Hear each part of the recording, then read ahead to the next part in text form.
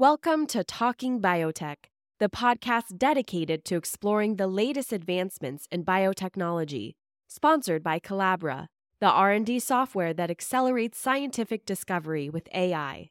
Each week, we'll dive into the latest innovations and discoveries with industry leaders and pioneers. Now, here's your host, Dr. Kevin Folta.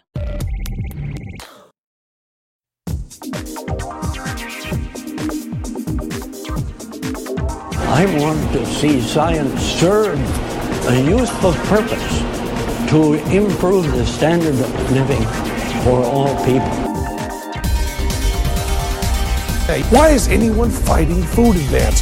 A very small percentage of the world's population is fortunate enough to have the luxury of turning down food.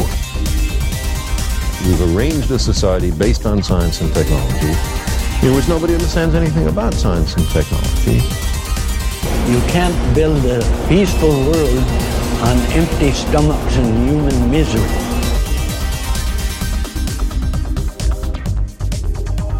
You're listening to Talking Biotech, a weekly podcast illuminating issues in agricultural and medical biotechnology. Your questions and concerns are addressed using a science-based approach with the goal of driving discovery to application with communication. Now here's your host, Dr. Kevin Folta. And welcome again to the Talking Biotech podcast. It's the weekly science podcast that discusses everything from molecular medicine to plant breeding to biotechnology on the farm. The goal is not only to feature compelling science told by compelling scientists, but to help you share it as well, as innovation moves to application with communication. Today's guest is Dr. Fred Gmitter. Dr. Fred Gmitter is a professor. He's a plant breeder at University of Florida's Citrus Research and Education Center in Lake Alfred, Florida. Now, Dr. Gmitter, he's been a friend and a colleague for a long time. He has been at the center of citrus breeding in the state of Florida for many years and is with us now at a time of unique challenges to the Florida citrus industry. When I first started at University of Florida back in 2002, I would drive the highway from Orlando to Gainesville, and as you would come up the highway, you would see these beautiful, dark green, lush groves on both sides of the highway, covered in orange orbs and beautiful blue sky, full of sunshine. The trees were beautiful, the oranges were gorgeous, and the sky was blue, and it was the backdrop for my new career. It was also really important because it reminded you that you were at ground zero for where fruit came from. You know, we were feeding a nation. This place was the place to be. And fresh fruit and orange juice and other products that came from fruits and vegetables were coming from these fields. Years later, if you take a trip down that same highway, those trees are gone. And in their place are these overgrown weedy fields with the gray skeletons of dead trees. It's cold. It's not the same. It's really sad. They usually also have a for sale sign. A lot of the other ones, you could swear you go, this is where the oranges were, and now it's subdivision. The trees are being destroyed by something called HLB, Huanglongbing, also known as citrus greening disease. The disease is an insidious, latent disease that's spread by a bug. It's bacteria that moves from tree to tree from this insect that drinks a little bit of sap, gets that bacteria, and then transmits to the next tree. The tree looks perfectly fine for years, becomes slightly symptomatic, and within years is producing very few tiny, small fruit that fall from the tree. The problem is that this is a challenge for Florida's citrus industry. Without fruit, you can't sustain a pipeline of trucks, packing houses, juice plants that sustain 60,000 employees. It's a $10 billion industry. We really do need to do something to solve this problem. So today's talk with Dr. Gmitter will address the issue of HLB. But first, we'll talk about citrus domestication. Where does this thing come from? What is citrus? It's not just oranges. We're talking grapefruits, lemons, limes, a whole bunch of other specialty type of citrus products. Dr. Gmitter, his job has been to create, from traditional breeding, those next generations of citrus crops that we will find on our store shelves. Now the focus is slightly shifted because he's doing everything he can, along with others in the area, to identify the new genetics that can sustain this industry by producing the next trees with resistance to HLB. So today's interview, Dr. Fred Gmitter from the Domestication of Citrus, its breeding objectives, and the future of the citrus industry.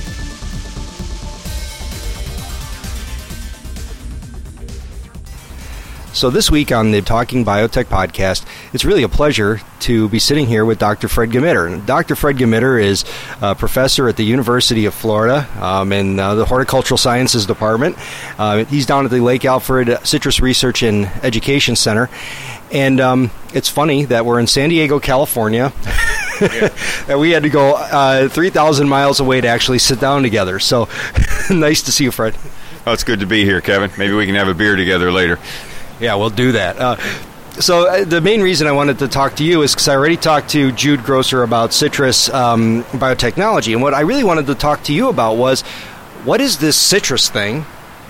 And what are the many different crop plants and maybe wild species that are under that banner? And then we'll talk a little bit about where it comes from and what are the challenges for contemporary breeding. So that's where we're at today. So maybe we could start out by talking about the domestication issue and the wild germplasm. Where did citrus originate, and when did human beings first bring it under control? Well, we are pretty firmly convinced that citrus originated somewhere in Southeast Asia, Central Southeast Asia. We're talking about the region of Northeast India, Myanmar, formerly known as Burma, into southern China, southwestern China, southern China. And some lines of related citrus actually proceeded to develop up the mountain chains toward the northeast into the colder areas of China. So we have a range from very tropical areas and the more tropical citrus species there, and it sort of evolved to more and more cold hardy things. But that's generally considered to be the area. Okay, and so you talk about the coastal species and then tropical species and then things that kind of came about up the mountains. Is there a huge diversity in the different fruit types and other characteristics that you find in wild citrus? Yeah, there's really tremendous diversity. Consumers know oranges and mandarins, grapefruits, lemons, and limes. And some people know about pomelos. But as you look at the different kinds of citrus, it ranges from pomelos, which are 2, 3, 4 kilograms in size, down to things like the kumquats, which are incredibly small. So there's a big diversity there.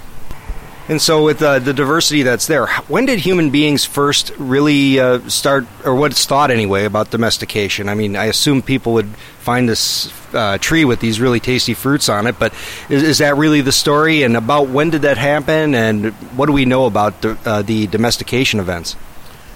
Well, what we know is, for the most part, speculative, although with recent genome sequencing projects and papers that have been published on that, we have some idea of the time at which certain events took place, the separation or the diversification of species. When we look at citrus, cultivated edible citrus at least, there are 3, maybe 4 primary biological species. Those would be the pomelos, the mandarins, something called citron, and then there are 1 or 2 wild species that have sort of introgressed. Now, virtually all of the consumer-known kinds of citrus really are introgressions of different members of the biological species. What do I mean by that? Well, if we look at sweet orange, for example, based on the information that's been generated, it appears that sweet orange originated as a single tree. There was a single first sweet orange tree, not a wild natural species. So it's not a true biological species. There was one tree that someone found. And genome sequence analysis has kind of indicated that tree was an introgression of pomelos and mandarins, and it's not a direct F1 hybrid, but a series of different crosses, and all these things pretty much spontaneously occurred in nature. Somewhere, someday, one very lucky guy, probably about 3,000 or 4,000 years ago, probably somewhere in southern China, found the first sweet orange tree. Sweet orange has a characteristic that the seeds it produces contain embryos that arise from nucellar tissue. So these are identical to the maternal parent. So essentially cloning by seed, even before grafting was a part of human experience. They could take these seeds and plant them. And so, whether it was a single individual tree or the single individual tree had already been propagated by monkeys or other wildlife, that's kind of the story of where sweet orange originated. Now, we know about grapefruit. Grapefruit is sometimes referred to as Citrus paradisi, the only species that ever arose in the New World. But in fact, it's like sweet orange. It's not a species. In the 1500s, the Europeans were traveling around the world, and they knew if they took their lemon seeds with them, they'd plant lemons, they'd get lemon trees, and so on, because of that nucellar embryony that I mentioned earlier, the cloning by seed. When they got to Southeast Asia and some of the tropical areas, they found these large fruited citrus, the pomelo, Citrus maxima, good name for a species that makes big fruit. And the European guys took those fruit and those seeds and they brought them to the New World and they planted them all over the place thinking they would reproduce that pomelo. Well, they didn't, because pomelo produces zygotic offspring almost exclusively, probably exclusively. And as they looked at all these trees that grew from their pomelo seeds, every seedling tree was different. One of those was the first grapefruit tree, and it began to move a little bit in the Caribbean region. In the early 1800s, there was a guy named Count Odette Philippi. Odette Philippi was an interesting character. Some people have said he was a French nobleman. Other people claim him to be a pirate. Maybe he was both. I'm going pirate. Yeah, a noble pirate. So he brought grapefruit to Florida, to Tampa Bay, to a place called Safety Harbor, and it was a white-fleshed grapefruit, 50, 60 seeds per fruit, and the good Count really liked his grapefruit. He spread it around, gave it to everyone he knew, and it began to spread and proliferate, and so people were growing this large, white-fleshed, very seedy grapefruit in Florida, similar, perhaps identical to the old variety known as Duncan. In the late 1800s, someone was stumbling around the North Lakeland area and stumbled upon a white grapefruit tree that had only 1 or 2 seeds per fruit. Aha, the mutation for seedlessness. Actually, it's a cytogenetic event, not a single gene mutation. But anyway, so here's a white grapefruit. How cool. No seeds or few seeds. So that became the rage in the late 1800s. In the early 1900s, someone was slicing through some white grapefruit in the field, and they found a branch on a tree. When they cut through the fruit, inside of the fruit were pink. Ah, wow, pink. This is even better than white and no seeds. So that variety proliferated, and in about 15 or 20 years down the road, another variety with blush on the outside. The first pink flesh looked just like a white grapefruit from the outside, but this subsequent find had a red blush, and people call the variety red blush, also known as ruby red, and it had slightly deeper red flesh color. And then people began looking for other mutations, and they found deeper red, and they used irradiation, to modify things and get better red color and fewer seeds. So the whole point of this long-winded story about grapefruit is that grapefruit, we have a historical record of what happened. And essentially this is what happened with sweet orange. We just don't have the historical record. Well, that's really cool. So let me recap that just to make sure I get it, because this has been one thing that over the years, I've seen you give 1,000 talks and Jude Grosser give 1,000 talks, and I always forget or get confused those 4 basic species. So it's pomelos, and it's a thing called a citron, and a thing called a mandarin, and then maybe some other kind of mixed bag of potential separate... Something called Citrus micrantha. Citrus micrantha. All right. And that every citrus fruit we have, whether it's limes, lemons, grapefruits, whatever, are all some sort of combination of these different genetics.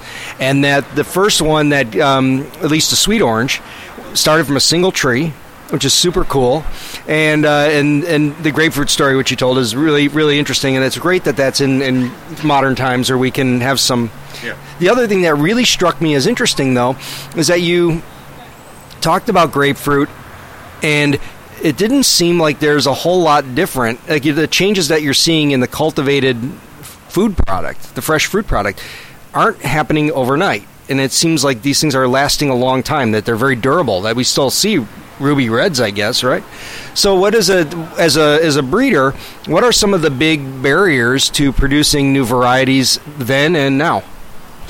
Well, the fact that sweet orange is a commodity, a recognized commodity, and there are a lot of mutations from that original form. You know, we have varieties that mature in October, November in the northern hemisphere, and some that mature March, April, May, and we have navel oranges. We have oranges that produce anthocyanin, the blood oranges. So all of these changes have sort of been spontaneous mutations, either limb sports or mutations that were recovered from Nuceller seedlings.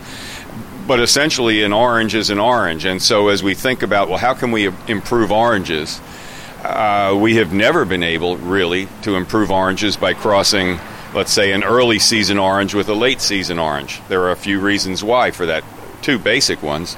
First of all, is the sterility and the fact that oranges mostly reproduce from Nuceller seeds. So when you try to make the cross, you're still just regenerating mom. Secondly, if you do recover a hybrid embryo, and we can do this sometimes with tissue culture, you know, go in early and get the hybrid out, and you grow that thing out, we see typical inbreeding depression. The plant is weaker, less vigorous, less healthy, and if they live long enough to produce fruit, it's most likely that the fruit won't be an orange that the consumer would recognize as an orange. The same is true with grapefruit. Now, in maybe the last 20 or 30 years, citrus breeders have been making certain crosses and producing hybrids that have fruit that are similar to sweet orange. So there's been one hybrid named Amber Sweet that produced a fruit that was officially legally declared to be a sweet orange, not a sweet orange. It didn't arise from somatic mutation, but it was a regulatory decision to call it that, and there were political and economic reasons at that time, and that variety really didn't succeed very well. So that's one of the impediments. You know, you have this narrow description of what that cultivar type should be, and that's compounded because in the marketplace, you know, the guys who are marketing citrus, they know oranges, they know lemons, they know mandarins, and if you give them something that doesn't fit neatly into the box, the less clever of these say, you know, we just don't know how to deal with it. We don't know how to market it. Other impediments, you know, there's the whole list of things that we would give in an introductory slide in one of our talks. You know, there's sterility, there's self and cross incompatibility. Citrus trees have a long juvenile period, so you're waiting 3, 4, 6, 10 years before you see the fruit from the cross. Sometimes when I talk to plant breeding courses students, you know, I'll compare it to tomato where you can get 3 or 4 generations in 1 year, and I say for citrus breeders we're lucky to get 3 or 4 generations in one career. And that's a totally different perspective on time and sanity. No, well, that's something that I think that people really need to understand better when we talk about plant genetic improvement, and especially when we start thinking about biotechnology and ways of improving plants by adding a gene, this kind of stuff, is that when we're dealing with traditional breeding, my hat's off to folks like you and people who deal with tree genetics, because like you say, you might have 3 or 4 good generations in a career, and it's like breeding whales or something. I mean, you're not going to get a new one tomorrow, and so it really shows that. It also gives us an idea of kind of the glacial pace of breeding, but really is being accelerated by modern genomics tools. And so, what are the major priorities for you as a breeder, at least in Florida, for things that you're looking for when you're making crosses and evaluating offspring? Well, not only when we're making crosses, but, you know, breeding oranges and grapefruit is sort of a mutational breeding game as well. Right now in the current environment, I'd be remiss if I didn't say the number one target for anyone working with citrus in Florida right now is resistance to Huanglongbing or citrus greening. This is a most devastating disease. And that's not something that you can jump into and have a success story overnight. However, as we've been breeding in the UF program for 30 years, Jude and I, and Bill Castle, our third partner, we've created quite a suite of diverse germplasm. And as this disease has swept through, we've had the opportunity to look at selections that are more tolerant. I can't say we have anything that's truly resistant yet, but that's been a number one priority for the last 10 years. All that being said, and given the glacial pace, as you described it, of progress in citrus breeding, we've been working and continue to work on a number of other most important attributes. In the world of oranges, which is the main crop in Florida, it's a juice business that we're involved in. We've been always looking for better oranges, better quality oranges that produce better quality juice throughout a longer extended season. Historically, when we were making frozen concentrate, you could just take all your oranges, slap them together in a slurry, freeze them, and you'd be all right.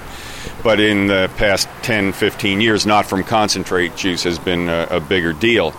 And historically, again, the industry would grow this variety, Hamlin orange, which matured in October, November, December, January.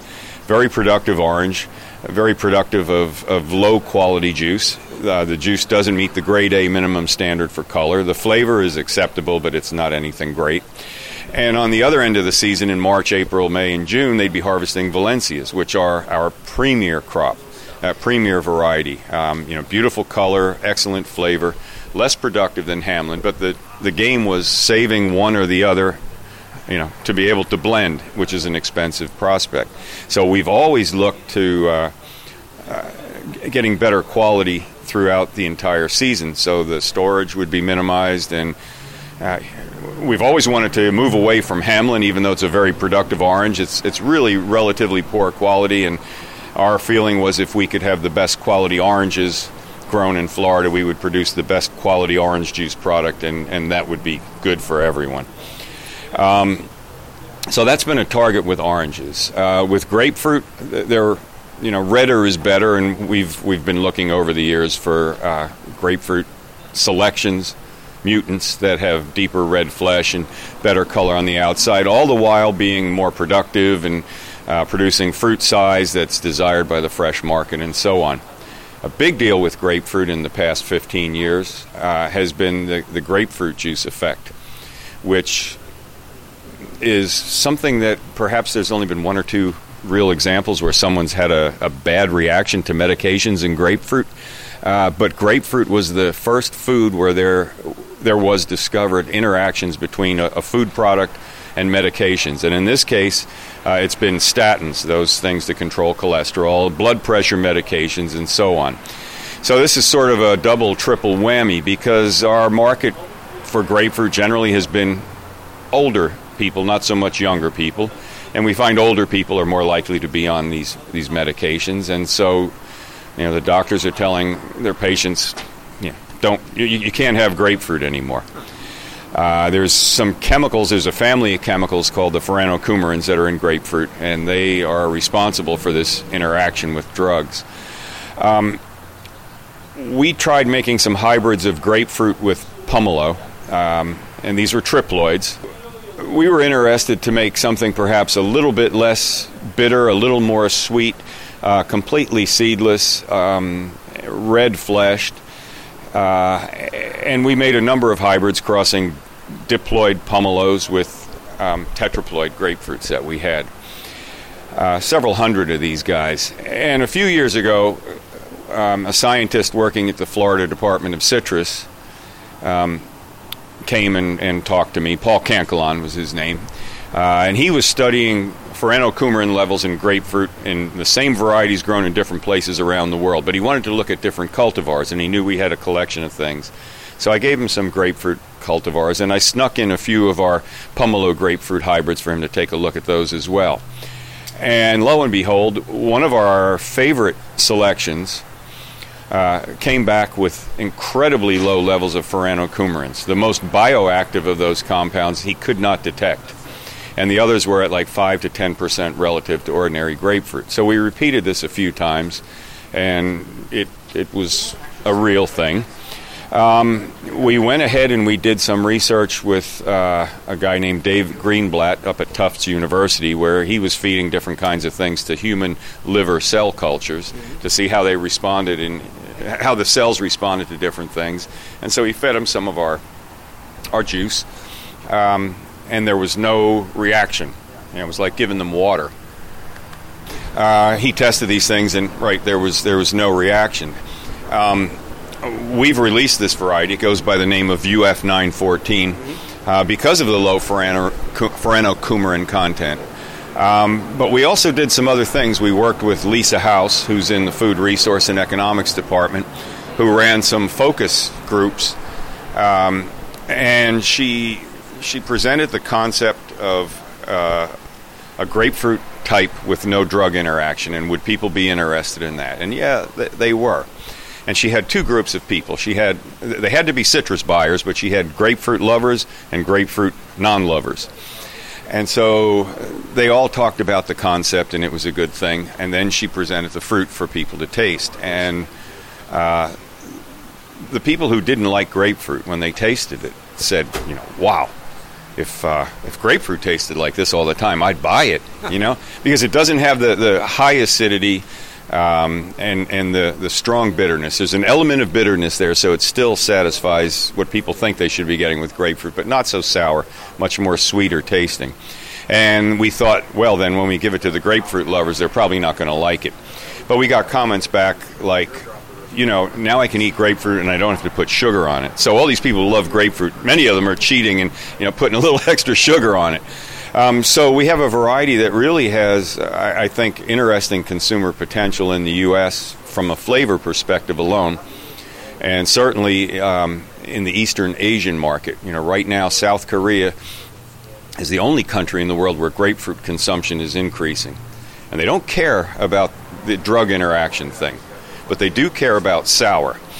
And they're buying red grapefruit, and what they do with it is they chop it to pieces, and they cover it with sugar and syrup and just kind of let it sit there for a while, and then they make a tea out of it in the winter, or they mix it with some alcoholic beverage and have a nice drink. But for fresh grapefruit, they're buying a variety called Sweetie, which is not a grapefruit. It's another Pomelo grapefruit hybrid that's being grown in Israel, and it's white-fleshed. Now, the Asian market prefers red. Red has all kinds of good connotations. So they would rather have a red-fleshed grapefruit. Now, we've talked with our industry, and they haven't quite gotten off of square one yet. But the South African industry, which is the second largest citrus exporting industry in the world, they're fully aware of what's going on in South Korea, and they're real keen to get their hands on this variety and produce it and market it to Eastern Asia. We met very recently with a company from China that likewise said, this is good tasting. The Chinese market understands that grapefruit is healthy and we should eat it, but they don't like to eat it, again, because of the sharp bitterness and acidity. And here you have something with lower acid, higher sugar, and the ratio is 25-30% higher than ordinary grapefruit. So that translates into real taste. And you'll appreciate this with your interest in volatiles that enhance flavor perception. We're pretty confident that there are some volatile aromatics in this variety that enhance the perception of sweetness. And what better way to take a break than to end with perceptions of sweetness? That's Dr. Fred Gmitter, who's a citrus breeder from the Citrus Research and Education Center at the University of Florida's Lake Alfred Research Station. And we'll be right back with more Talking Biotech. Hello, Talking Biotechers. Thank you for listening to the podcast. I'd like to turn your attention to the iTunes review page. Now, if you haven't already done it, please go there and write a review of this podcast. Throw us a few stars. I'll wait right here. Just do it later, but the idea is simple. The idea is an opportunity to raise the awareness of this particular podcast.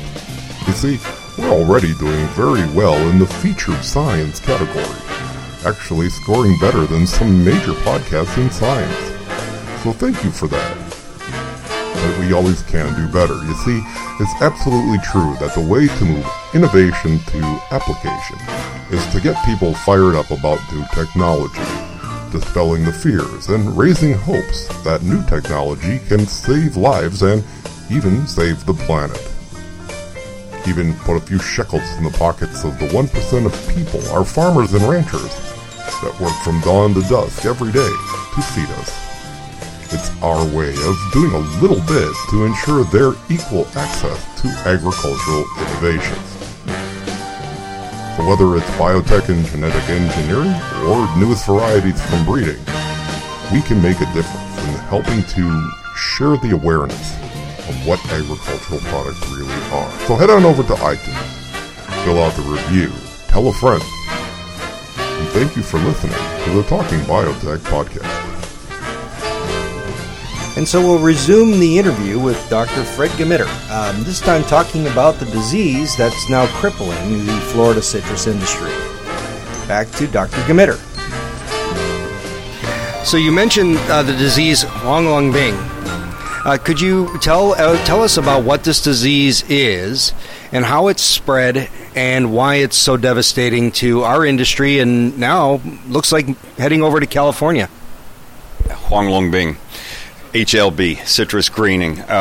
This is a disease that's presumably caused by a bacterium that has not yet been cultured, so we can't complete Koch's postulates, but it's always there. So, we're pretty certain that's what it is. This bacterium is moved about by an insect called the Asian citrus psyllid. Those psyllids were first found in Florida in 1998, and at the time, most people said, well, we know this insect moves HLB, but we don't have HLB in Florida, so it's not a problem. Big mistake. Because 7 years later, 2005, the first symptomatic tree was found in Homestead, near Miami, actually. And the DPI, the state regulatory agency, said, we better look. And they looked across the peninsula, and they found that the disease was spread all the way to the west coast. And they moved up the east coast of Florida, and they found it was up as far as Fort Pierce. So in those 7 years where we were assuming we had no problem, the problem spread. Already at that point in time, some of the orchards, some of the groves had 25% of their trees were symptomatic. And the pathologist came in and said, well, what you have to do is remove those symptomatic trees. And the farmers said, well, that's 1 out of every 4 trees. You're asking me to cut my production by 25%. That hurts. And then the epidemiologist said, well, for every 1 tree you see with symptoms, there are probably at least 3 others already infected without symptoms. So if you're 25% infected and you're removing 1 symptomatic tree and 3 others, you've just removed 100% of your grove. And the citrus farmers said, no, we're not going to do that, which is understandable on the one hand, but from the big picture point of view, it led us to the situation we're in today, where essentially 100% of the citrus groves in Florida have Huang Long Bing. It's difficult to find a tree without Huang Long Bing. The insect inoculates the plant. It can be 2 or 3 years before you see the symptoms develop, and in the meantime, those populations are moving it all around. The psyllid is very fertile. They have short generation times, and that wasn't me, by the way. I know, every time I hear a car like that, I think I could fix that. They do that on purpose. Yeah, of course. They know where you are. So that's the situation with the disease. Everything is susceptible that we know. Some things are more sensitive than others. Others are quite tolerant. Oranges and grapefruit, unfortunately, are very sensitive. Lemons are something that can become infected easily, but they develop symptoms in the fall. In the spring, if you've taken good care of the trees horticulturally, boom, they come back and they produce a nice crop. Some of our first varieties released from our program, one known as LB89 or Sugar Bell, is one that's just incredibly tolerant to this disease, and there's more and more interest in growing that. Unfortunately, it's not a sweet orange, so it doesn't go into our juice business, but there it is. And so, as a breeder, what are some of the ways that you try to attack the problem of disease resistance using, because I don't know if you mentioned maybe lemon has some tolerance, and are there examples of wild resistance that can be bred in if we had time? Or, what are your approaches? Or is it really just going back through the years and years of groves that you've accumulated and the trees that you have available to just look for that 1 in a million that actually survived? Well, that's obviously our first approach, because it's there. And there's an urgency in the industry with 2/3 of the crop gone over the past 10 years. They can't really wait for scientists to do long, elegant research projects and produce the product. So that is our first step. What's out there that's holding up right now?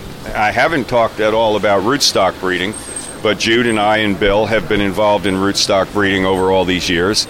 And, we have 75 or 80 field trials planted throughout the state of Florida, rootstock trials. And as this disease has washed over the entire state like a tsunami, we're looking to see what's still standing. And there are some rootstocks that support more productive, less affected trees. So they decline more slowly. They continue to produce good fruit for a longer period of time. And so that's kind of the first frontline hope that we're looking at. So just to jump in on that, the rootstock is really just a separate tree that's bred for its characteristics, and then that's grafted onto a scion, which is really the upper part of the tree that you see.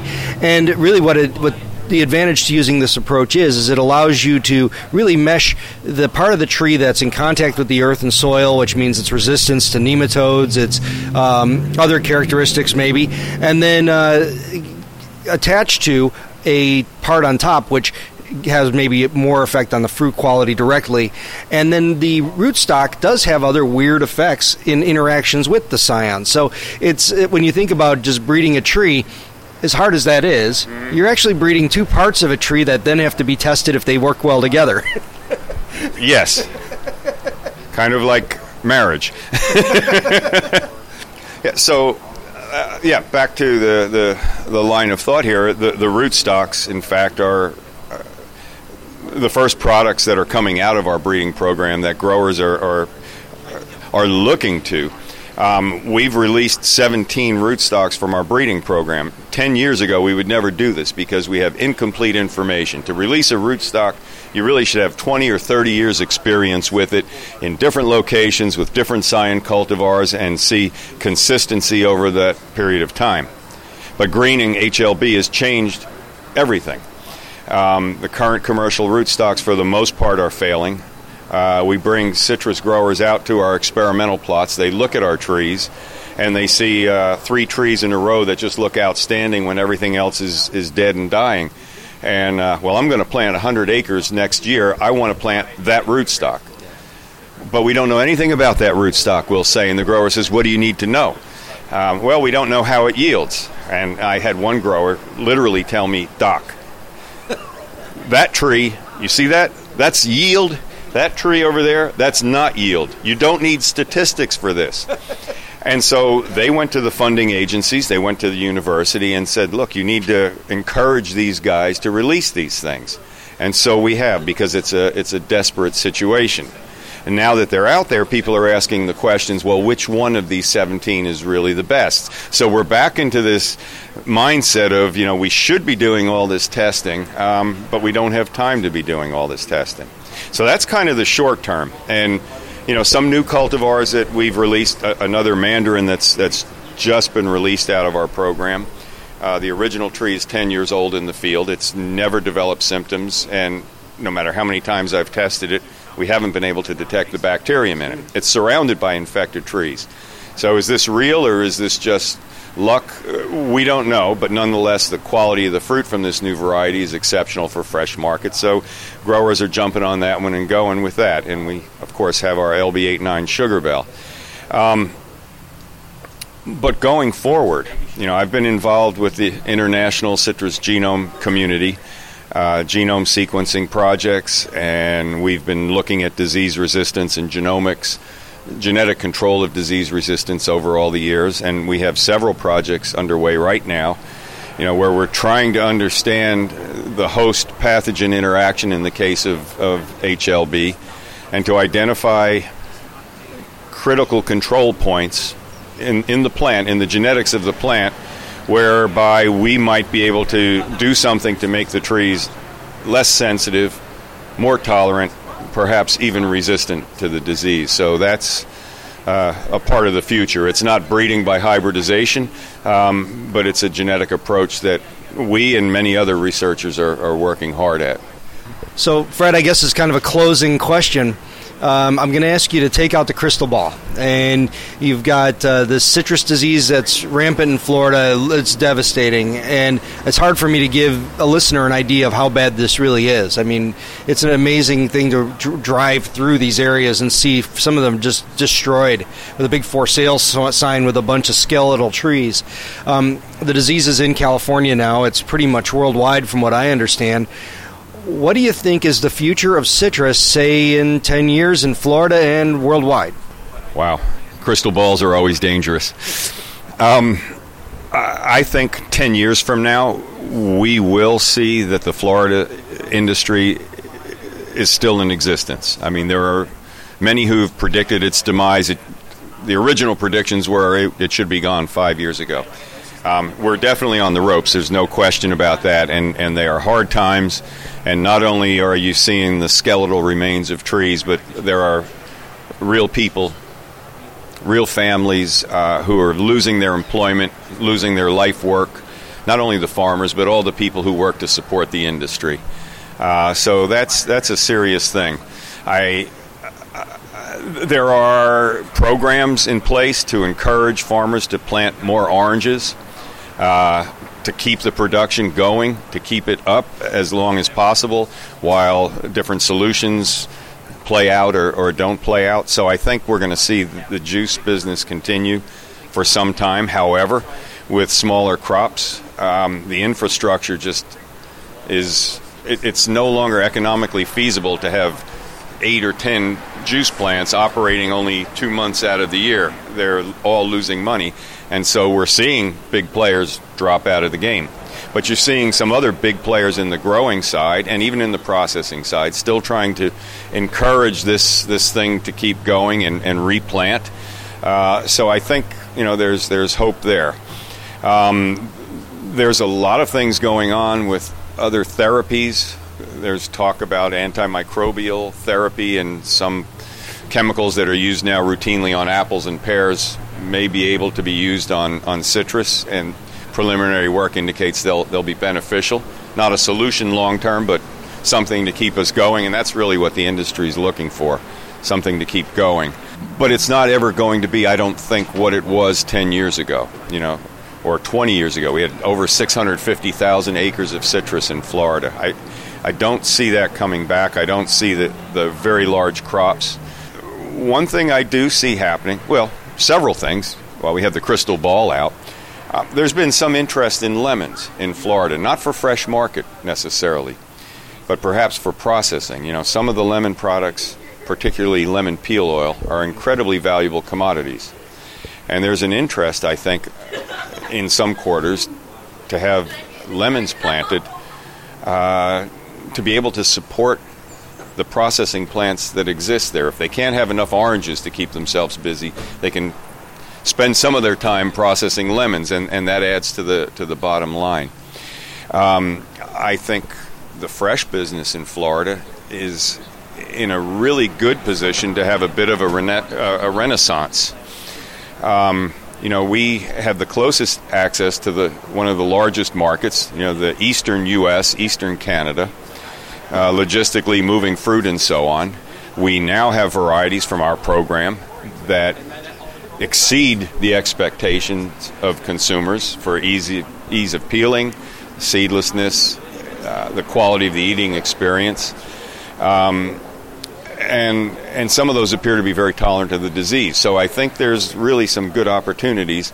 And even some of the biggest juice producing companies, I should say growers that grow oranges for juice, are planting these fresh fruit varieties or playing around with them and looking at them because they see, here's another option. I get phone calls frequently from farmers who tell me, I've done nothing but grow oranges my whole life. I never thought I'd get into the fresh fruit business, but I have 100 acres and I'm losing money on everything else, and my neighbor's growing some fresh fruit and he's not losing money. I'm going to get into this game. So this is something that's coming and building, and I think that's going to grow. Well, that's a really positive outlook, and I think that with the folks we have at University of Florida, they never fail to impress me, and kind of the resilience of our growers and our industry and the people involved in our industry always are. And even in the darkest of times here, very optimistic and forward-thinking and always looking for solutions. And it's been one of the most exciting parts about kind of growing up in the position I am as a scientist, to be watching you and the others deal with these immense problems with all the tools that agriculture and genetics give us. And so that's been a really exciting time. Well, thank you so much for talking to me about this. It's really been exciting to learn more about it myself. Every time we talk about it, I get more, and I think it provides the listener with a really nice idea of that stuff that's in their glass every day, and maybe gives them a little bit more perspective, and maybe helps them even savor it a little bit more in the time ahead. So, thank you very much, Fred. My pleasure. So that's Fred Gmitter, Professor Gmitter, who is at University of Florida in the Citrus Research and Education Center down in Lake Alfred, Florida. Down in Lake Alfred, Florida. That's Fred Gmitter. Thank you so much for joining us today on Talking Biotech podcast. And the citrus story, it's a story about a disease, but it's a story about people. It's a story about the next wave of fruits and at the glacial speed of tree crop genetics. And I hope that you really do appreciate, what that means.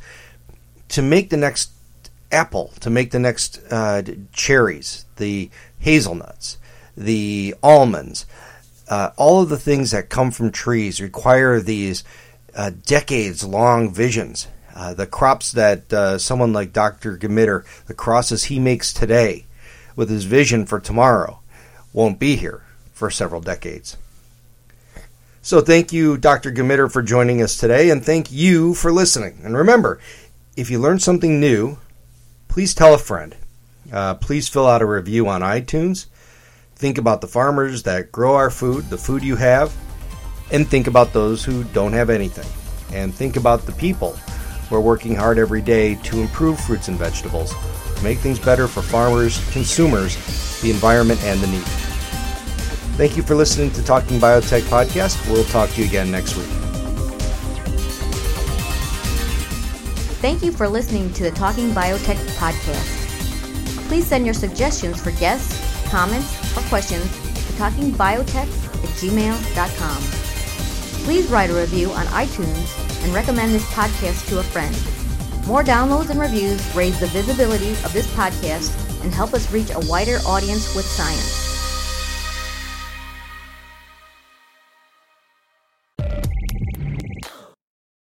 You've been listening to Talking Biotech, sponsored by Collabra, the platform that bridges the gap between siloed research tools.